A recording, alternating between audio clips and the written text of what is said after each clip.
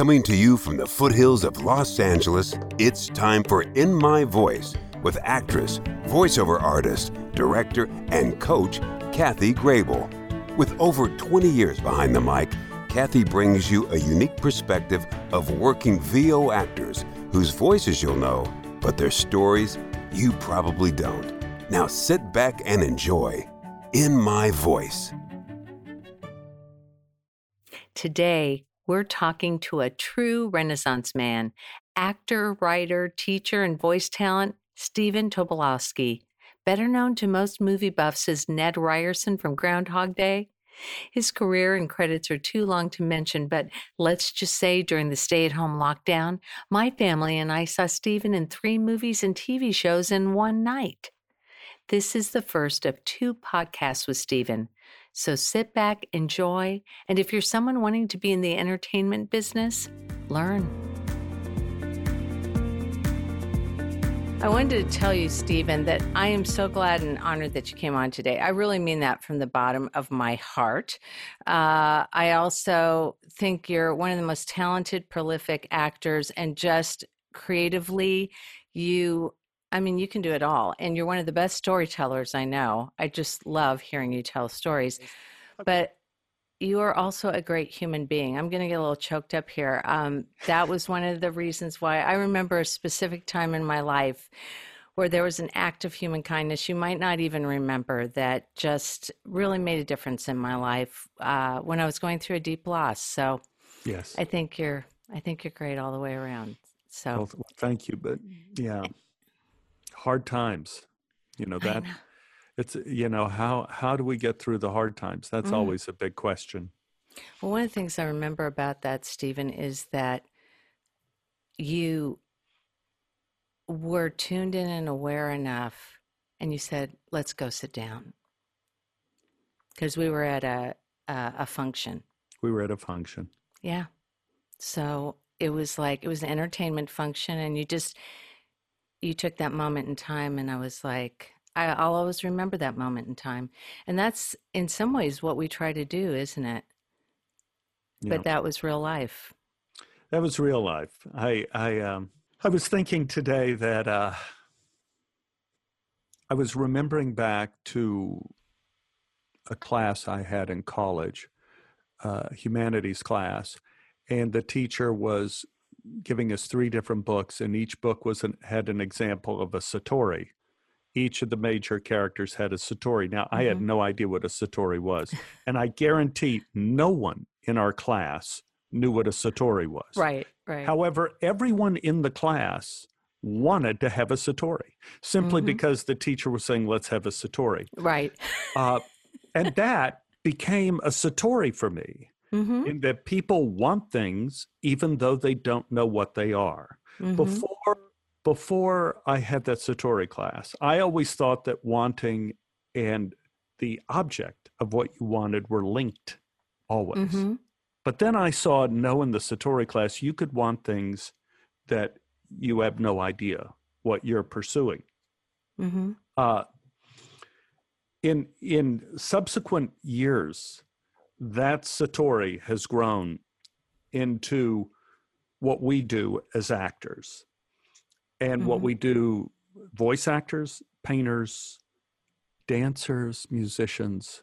We're fishing for satoris. And most of the time we don't catch nothing. And we just walk on. But what we try to do is we try to find the moment where, and for those who don't know what satori is, like most people in the world, a satori is was a hepcat way of saying, back in the 50s or whatever, is when the veil is lifted and you suddenly see the world a different way. But not only do you see the world a different way, but you can never see the world the same way again. And in terms of our little meeting at the soiree we were at, art interactions, everything becomes a matter of priority. And if there's somebody that you care about, i.e. you, I cared about you, you're so much more important than a party. Yeah. And so it's a matter of you switch priorities, and that's kind of been my rule.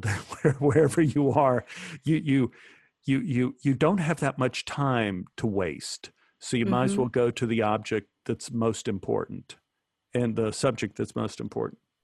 Oh, I love that, Stephen. And I think that's so important in our business because we get pulled away so much, and you can get immersed in things that aren't important anymore or aren't even who you were, and you really have to take a breath. And that's something, it's very timely with what we're going through right now. And one of the things I thought was very timely, because we're doing this via Zoom during the Safer at Home and all the other things going on right now, is that I have had so many people say to me, it's just like Groundhog Day. It's just the same. And I was like, I wonder if Stephen's gotten that. Have you? Have you gotten that from friends? Like every damn day. Yeah, so, I bet. Not only that, I got a tweet today from somebody who saw it on Seth Meyers' show last night, in which they tweeted like, it's here I am at home, and then they show Bill Murray, and he goes, and it's just like Groundhog Day, and then he flashed my picture on screen, and we all still hate Ned Ryerson. Oh yeah, for those of you, I mean, everybody knows you by Ned Ryerson, I think, except my kids know you as the principal of the Goldbergs primarily. Yes. And that when I say you're prolific, we literally have rented 3 movies or streamed 3 movies in a row where you're in them. I mean, it's like, oh, there's Stephen. But yes, Ned Ryerson, that's great. One of the reasons I started this podcast was all the amazing people that have come into my life. And in some ways, the small world things that I think now with Facebook and Instagram and all that, you go, oh, well, things were planned, and they really weren't. They were, in fact, your book, Dangerous, I've got it here in a minute. Oh, The Dangerous Animals Club. Yes. Actually, I was reading that on a road trip because you were kind enough, you signed it. We were both teaching together and had worked together. And by the way, if you ever get a chance to take anything that Stephen does, any workshop or anything, I say it's one of the best experiences as an actor that you can. So I feel like this audience is, primarily voiceover actors, but actors as well. And people that just enjoy hearing stories about this whole crazy town and crazy business. But I feel like there's a small world thing. And when I was reading that book on a road trip from Texas to Kansas, we were driving that 7-hour drive going to see family, and my kids were howling laughing. I mean, and they kept saying, Mom, I mean, these are just like those theater stories. These are just like those theater stories. And there's actually, I don't even know if you know this, I want you to tell the story about when you convinced someone that you spoke Spanish, because that one's God. great in there. But before we get to that, you have a whole chapter where you worked at the Jewish Community Center in North Dallas. Am I correct? I worked at Temple Emmanuel in North Dallas. I didn't work at the JCC, I don't think. But Temple Emmanuel, I taught drama to the kids there. What were you referring to? I'm trying to think. I think that is where, anyway, it was one of those things I went, I did that one summer too. I'm pretty sure it was the same place I did when you were probably already out here. And one of the stories that just hit me is you said, then here came the moms. And anybody that's done children's theater. That was Temple Emmanuel in Dallas, the attack of the moms. Oh, my God. And how you said every one of them, because I could so relate, because I worked in the children's department at Dallas Theater Center and then Temple Emmanuel, and how they all convinced you that every one of their children should have a role. And so you gave everyone a role, and it ended up being like a 3-hour show. I was just dying laughing. It was 5 or 7 hour show. Yeah. It isn't that they convinced me. It's Okay. that I surrendered. Okay. After the first mom, I was listening as they wanted her little darling. Well, she has such a small role. She needs to have a bigger part. And I was trying to talk about the pluses and minuses of little who's or what's its abilities. She was a little shy in front of people, that maybe she should just take baby steps. And then I said, okay, I'll give her. And then the next mom came, Right. and I realized, oh, I got it. This isn't like reasoned. This is just grab what you can grab. Right. And so after about the third mom attacked me that their little one didn't have a big enough part, I just kept adding scenes to the show. And and I thought, my vengeance is going to be that these parents are going to have to sit in that audience for hours and watch these children do Casey at the bat, one after the other. Right. It's like the Chinese water torture. Uh-huh. It's great. Yes. It's great. But I was just, again, I thought, man, that's one of those small world things, because I didn't even know when we met that you grew up in Dallas and all of that, and having that similar experience kind of thing. But I want to start at the beginning, and I do want you to tell me that, convincing them that you spoke Spanish, because that's such a great story. But when you were a kid, did you want to be an actor? Right off the bat, when I was about 5 years of age, I think I wanted to be an actor, and this is sort of a pathetic evolution. I wanted to be an actor because I thought monsters were real. And I loved them.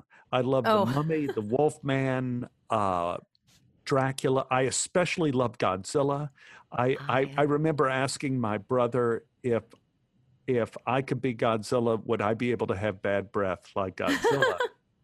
And he said, well, you're not going to. But then I later found out anyone could have bad breath. But I thought the monsters were real, and that if I became an actor, I could go and hang out with these monsters all day. And that evolved when I got in, and that got me into plays when I was a little kid. I played Hansel and Gretel. I won second best Pee Wee actor, I think. My gosh. With, I wonder who won first place, but a second place Pee Wee actor with Marcia Housewright. She played Gretel, and I had to kiss her in it. And my bedtime was 8:00 at that time. So I performed, and then I had to go home and go to bed. I couldn't stay for the award ceremony, but my Aunt Esther came back and told me that I was awarded second best Pee Wee actor. So then my ego was stoked. And I was ready. So in high school, I did all the speech tournaments and acting. I was a big actor in high school. In college, it moved from monsters to, I learned great writers, Chekhov and Ibsen and Shaw and Shakespeare and Marlowe. And I began thinking that acting was noble, noble. And then I got out of college and realized nobody did those plays, really. I mean, I think since I left college, I've done one reading of Shakespeare. I did it with the Royal Shakespeare Company. Oh, so that's that was pretty cool. good. I did Hamlet with them. I did Polonius and Hamlet. So the one Shakespeare thing I did was a damn good one. But then I realized that it really does have to do with monsters being real.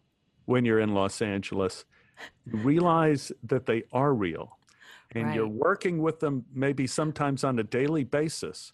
Well, yes. Actually, that was one of my questions. I'm like, oh, so many places we could go. But one of my questions was, what is, well, I have a couple of them that would probably fit with that. But what is your favorite celebrity that you've ever worked with? God, so many in so many different ways. Like I'll do some of the obvious ones. Working with Meryl Streep, I worked with her, and I found her just absolutely delightful, incredible professional in adaptation. And my part got completely cut out of that. But isn't that painful when that happens? Yeah, but nah. You know, you the first time. Well, you realize that you're not paid by the pound. Mm-hmm. If your name is in the credits at the end, they still have to pay you. Mm-hmm.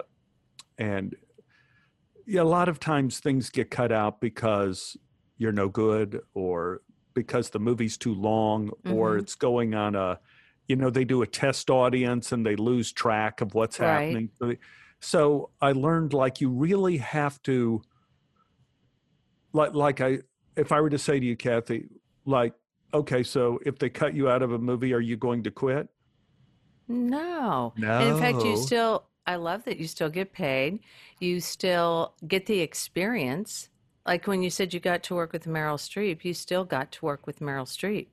Yeah. Still I had that experience. I did NYPD Blue, and and it just went great. And the director loved me, and I was really creepy and awful. And at the end of the day, I came home and told my agent. He said, "How'd it go?" Because NYPD Blue was #1 show on TV. Mm-hmm. Fantastic. I said, "It was great."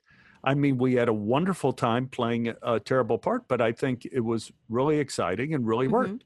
3 weeks later, I get a phone call from Rick Overton, a fellow Mm-hmm. actor who was in Groundhog Day with me. Right. Right. Right. And that's where I really worked with Rick. He was one of the drunk guys who, Bill and them all run into the train together. They go Mm-hmm. crazy driving Right. in the car. That was Rick Overton. And he said, "What happened, buddy?" And I said, "What happened with what?" He said, "Well, NYPD Blue." I said, "It was great." I don't know. He said, "Stephen, I just finished replacing you in NYPD Blue. Oh, yeah, that's when. They fired you and they hired me to do all your scenes. I mean, what happened?" I said, "It went great. I don't know." So anyway, I was depressed. Mm-hmm. I was upset. And then David Milch, in another year or two, called me into Deadwood and and I was on Deadwood for the next 2 years. Right. And that's one thing. It's one thing leads to another. And we never know at the time. Like when you were filming Groundhog Day, you had no idea what it would become, that it would just become this cyclical thing. Or did you? No, we when we first started with the script of Groundhog Day, it was what I would call kind of a good Bill Murray movie. Mm-hmm. It was Bill with no consequences, and it gave him plenty of opportunity to be very, very bad and do the things that Bill does. Unpredictable, crazy, comic genius that he is, that he could do all of these things. The street scene, Bill and I had 9 street scenes in the movie, even though it looks like one because it's Groundhog Day and it's always the same. Right. But we shot it 9 different ways on 9 different times, and we were first up the first day. Wow. And so I was scared as could be. And where was this in your career at the time, would you say, Stephen? It was before Groundhog Day. Mm-hmm. Before know Groundhog. What you mean? Before Groundhog Day, I was the bald guy with glasses that they could always bring in to be the principal or whatever. After Groundhog Day, I was the bald guy with glasses who was in Groundhog Day. Right. It completely changed my career, the arc of my career. But that first week, at the end of that, so that's day 1, is Bill and I starting to shoot in the street. At the end of that first week, there was a huge set piece of Bill discovering that he has no time. Everything is repeated, and he has no consequences. Mm-hmm. And this was demonstrated with probably a 2-page montage scene of Bill doing crazy things, Mm-hmm. of spray painting his room at the end and laughing, getting a chainsaw chainsawing his room into, getting a mohawk, shaving his hair into a mohawk, and face painting and doing tattoos, all sorts of crazy things. It took 2.5 days to shoot, and you figure there's 70 people on a crew, maybe 50 to 70 Mm-hmm. people on a crew. It's the first week of shooting. Harold Ramis saw the footage. At the end of the first week of shooting, and threw it away. Really? Exactly. Really. He threw it away, and he told me later, he said, Stephen, I was thinking, what is the movie we're doing? What is the movie we're telling? And I think I was talking to Danny Rubin, our screenwriter, and Danny and I both decided this is a movie about how we spend the time of our life. Not about Bill doing a whole bunch of crazy things. Right. So, and to me, I thought it was a balls to the wall move of Harold Ramis, because the first week you're shooting, if you're a director, the studio is looking over your shoulder to see how is my money being spent? How is my time being spent? And this is the big funny Bill Murray scene. Right. This is why we have Bill here. Right. And he throws it away, and instead, Harold Ramis changed the scene to Bill is in his bed at night, and he's taking notes, and he puts a pencil, he has a pencil behind his ear, and he takes it out, and he breaks it in two. And he puts one part of the pencil on the bedside table and one on top of the clock radio, where Sonny and Cher is always playing. Yeah. And Bill turns out the light and goes to sleep. And in the morning, he wakes up and turns, and the pencil is whole. Wow. And when I saw it with a full house, the audience gasped. Yeah. And what Harold Ramis and Danny Rubin did is they replaced that crazy mayhem of Bill Murray with poetry. And it was at that moment, at the end of that first week, that we started getting new pages. And what happened is the original film ended closer to where Bill is trying to commit suicide. And then he decides, he jumps off the tower and it doesn't work. He's still alive,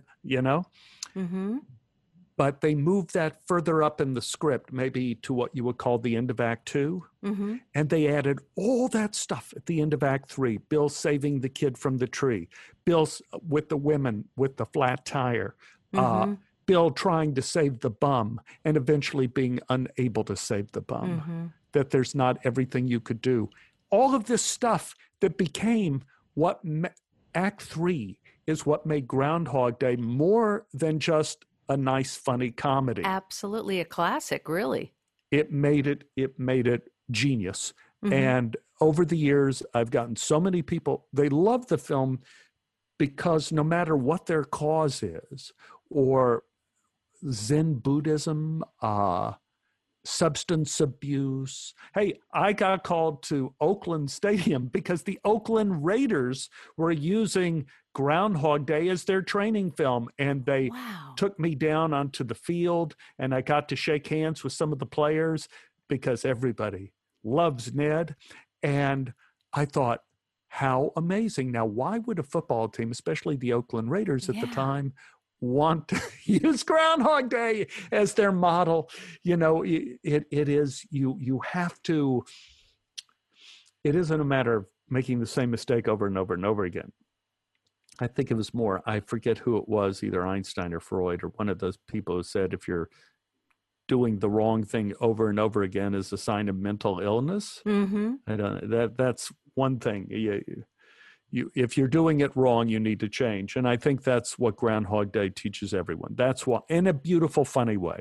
Absolutely. And, I'm listening to that thinking, who would have thunk it, like that you were a part of history in a way that would affect sports teams, that would affect, obviously, one reason I think I wanted to get into this business as well. And I, when you were talking about your Hansel and Gretel beginning moment, mine was Babes in Toyland. And I played, someone asked me this, I was asked to do a one-woman show. And if you were watching me now, I'm actually creating it, but I was one of the dolls that came out of the package that you wound up. It's an operetta, I believe. And it was past my bedtime too. So I remember my mother said, why don't you take a nap? And I was like in kindergarten or I was in first grade, I think. So I was like, why would I take a nap? But they wrapped the packages and we had to walk through the wrapping paper, and it was just, but I'm just thinking of whether I was experiencing it as an actor or watching it. I felt like I learned things about life, and there were aha moments, and there were things that went off. I feel that way with reading too, that it's not like you never thought about it sometimes, but in a way you never thought about it. It's like the light bulb didn't go off. And I think that that happens so many times when people are watching movies. And I think Groundhog Day, you can have a different takeaway. A lot of movies you can do that, but at different times in your life, it'd be that's a movie that would be very interesting to go, how did I look at this when I was 20? How did I look at this during this COVID epidemic? I mean, I was watching something with a group of people. We were actually watching on Zoom. It was a group that had been getting together, and then we were doing it over Zoom. And we were watching this kind of teachable moment video. And it was a surgeon showing, he'd gone off, he'd helped people. It was kind of like a Doctors Without Borders type of thing. Mm-hmm. And he was showing how to wash your hands. And we were like, we are watching this so differently. How many years ago was this recorded? And how timely is it now? And how would we have looked at that 5 years ago? You know, so that's something that we don't even know how it'll affect people after we're gone. You know, I think it is poetry, it is literature, it is art, and there's something otherworldly about it. Yeah, when I was doing Groundhog Day, and of course I was scared as hell, because Bill and I were up 6:30 in the morning that first day, and I'd been working on another film in Paris, California at the same time. And so I left the LA area that afternoon, got to Woodstock, Illinois at 2:30 in the morning for a 6:30 call. I was going to have 4 hours of sleep. I was terrified. And I met Bill, and I look out, and there were about 500 townspeople there to watch us do the scene. And standing there is David Nichols. David Nichols is a man that I have seen 4 times in my life. The third time I saw David Nichols was when I was doing Great Balls of Fire in Memphis, and David was working as the set designer for Great Balls of Fire when I got married to Anne. Wow. So he was there for my wedding. Wow. Now, this was the 4th time. The first time I saw David Nichols, I was 15 years old. And our drama teacher at Kimball High School in Dallas brought David Nichols in to teach comedy. Wow. And he was an actor in Dallas at the time. And David came in and started teaching me ping pong and pause and hold for a laugh and how to do comic timing and all this. Second time I met David Nichols was my first day in LA. If I didn't want to skip that over, was the first time, and I had lunch. David asked me if I wanted to have lunch, and he was working on New York. And my first day in LA, I had lunch with Robert De Niro, Liza Minnelli, and Martin Scorsese, the guy who directed. Wow. So that was my first day in LA. So my first time with David Nichols, I was 15 years old, and he was teaching me about comedy and comic acting. And I come out there scared to death at Bill. 4th time I met David, he's standing in the crowd, and he gives me a thumbs up. And I went like, yes. And in a way, I think that's what we do, is that sometimes our work extends through time. I mean, the amazing thing about acting, and there's like an amazing thing about baseball. Baseball is the only sport I could think of, is where you do offense as one against many, and defense you work as a team in the same game. Acting, I think there was a saying, acting on theater, on stage, is written on water. It's gone. As soon as you do it, it's gone. But I have to tell you, I'd be walking down the street. People will come up to me from having seen me on stage at a certain point in time. And like you say, that show, that performance made such a difference in my life. And that's kind of what art does. As we fish for satori's, sometimes people will watch us do something and it will change their life forever. And hopefully, and you don't even hopefully know. For the good. Yeah, hopefully for the good. And you don't even always know that. And Right. I so understand that, where there have been people where I was doing, I did some national tours, I did summer stock, I started off in the theater. Then you end up seeing them in LA, people that were in your life for just a moment, but they connected you with someone who ends up being your best friend, and you're both like, I've seen people across the world. I've gone across the world and been waiting for a bus and gone, oh my gosh, and we're not even working on the same job, It's amazing what a small world it can be, especially in the arts, but in such a wonderful way. I bet when he gave you the thumbs up, I bet that meant more to you than just about anything in the Yeah. world. I felt like suddenly I had roots that went back to when I was 15, and I wanted to do it for David. A lot of times people say, and I know it's true with voiceover, and where you have to imagine who the audience is you're performing for. And usually, and I tried to tell people, who are you performing for? And they go like, well, America. I go, no. You're performing for one person. Strongest choice. Yeah. When you're doing a voiceover, there's someone in their car, a mom or a dad in their car, and they hear it over the radio. You are performing for one person. You have to find out who that person is. A lot of times when we do theater acting or acting on film, we forget that simple lesson of who are we telling this story for? Right. Who is that person? And seeing David Nichols, I thought, like, I want to tell this story to where David will be proud of me. Yeah. And we just lost David in this world. I'm so sorry. About 10 days ago. Oh. Yes. That was a bad one. But he had a very fulfilling life.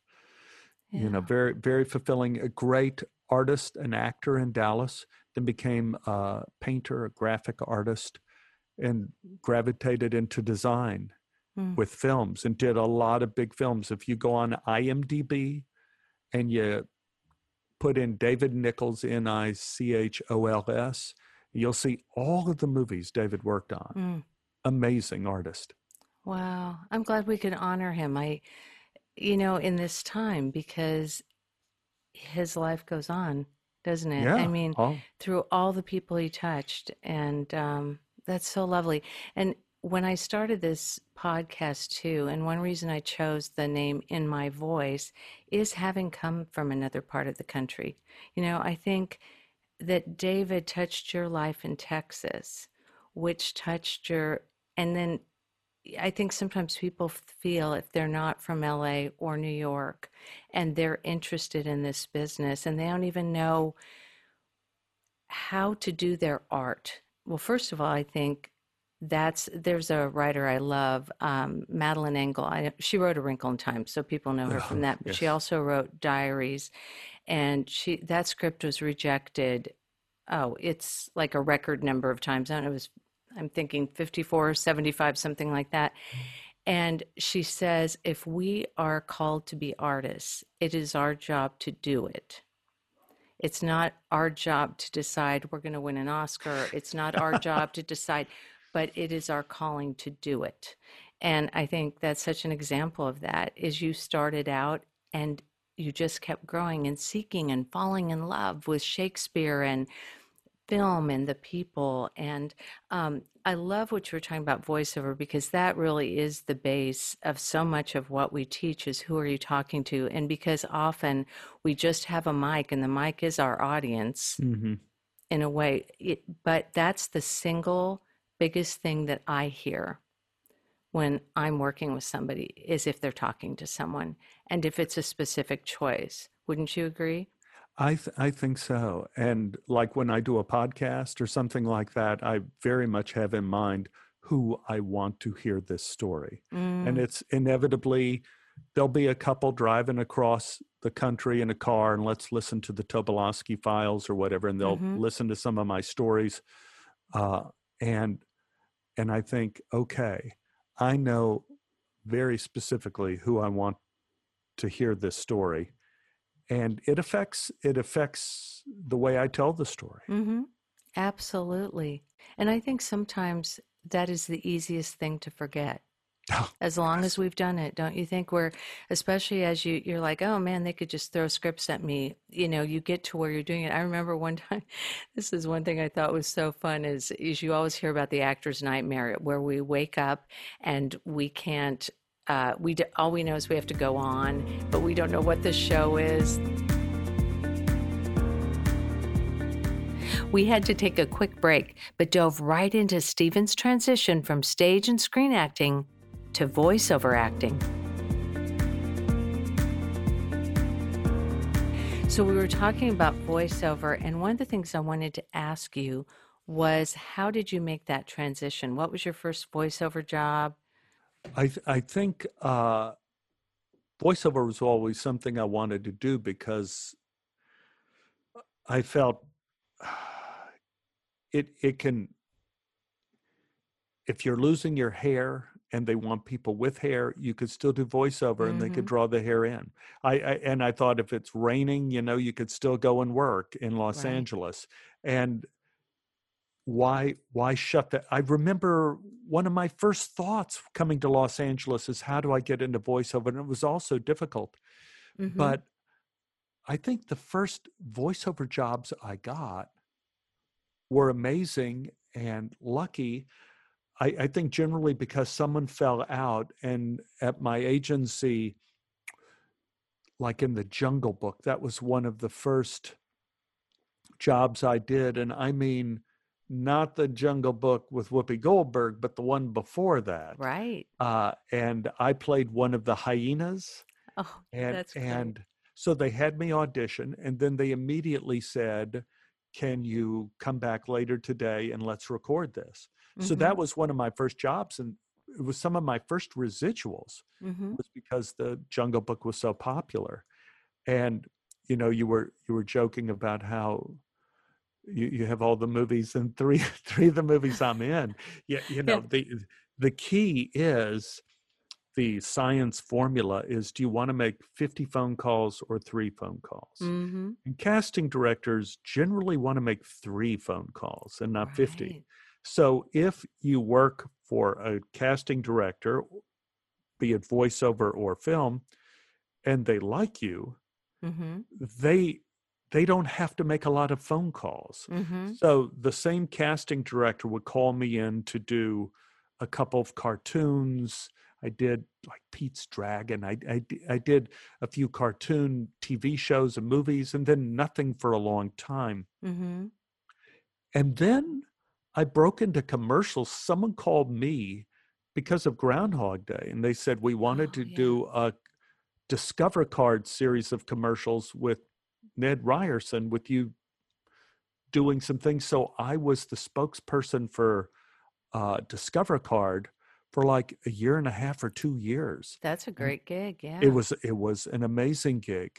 And then I was the spokesperson for Snickers Crisper for like 2 years. That was like and so suddenly I started breaking into doing commercials, which was phenomenal. And right now I'm the principal on Loud House. Oh, fun. And so I've been doing that for a few years, and I did the principal on Peabody and Sherman, that movie. I love Peabody and Sherman. So here's an example, like the director of Peabody and Sherman was a fan of my podcast because of the story I told where I broke my neck in Iceland riding a horse on the side of an active volcano.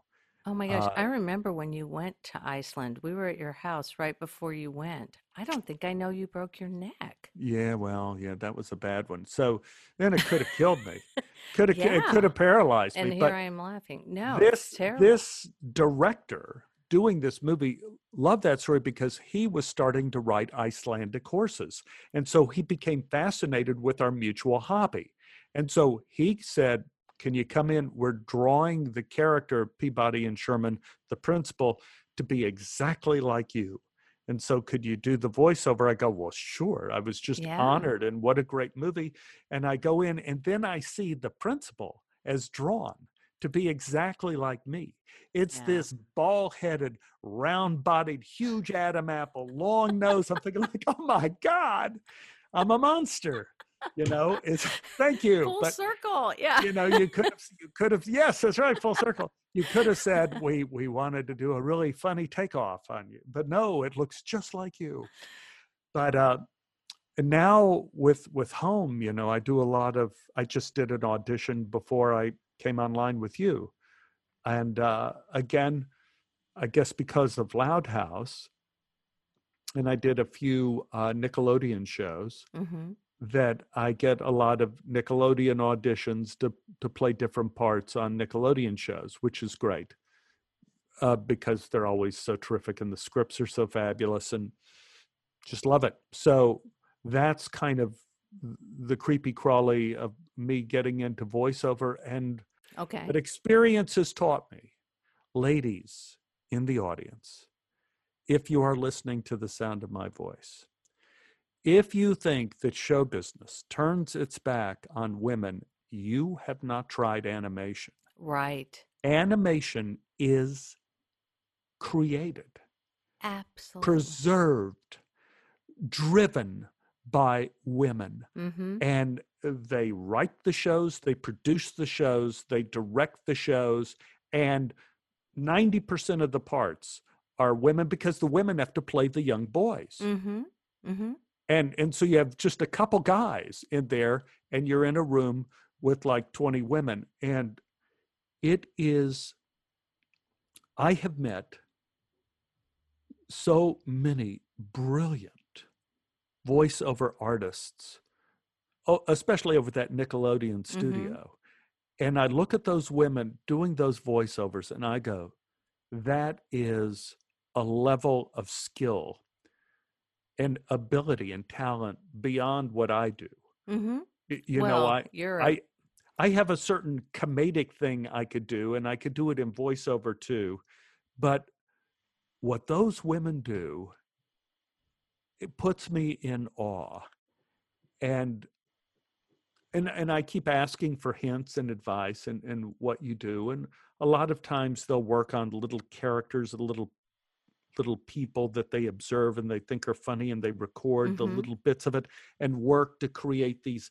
They end up with an entire catalog of characters they can do probably back to back in 2 minutes. They could probably do 30 different voices in 2 minutes because they have created and studied these voices from children to teenagers to sex pots to mothers and grandmothers. I did absolutely. I did what was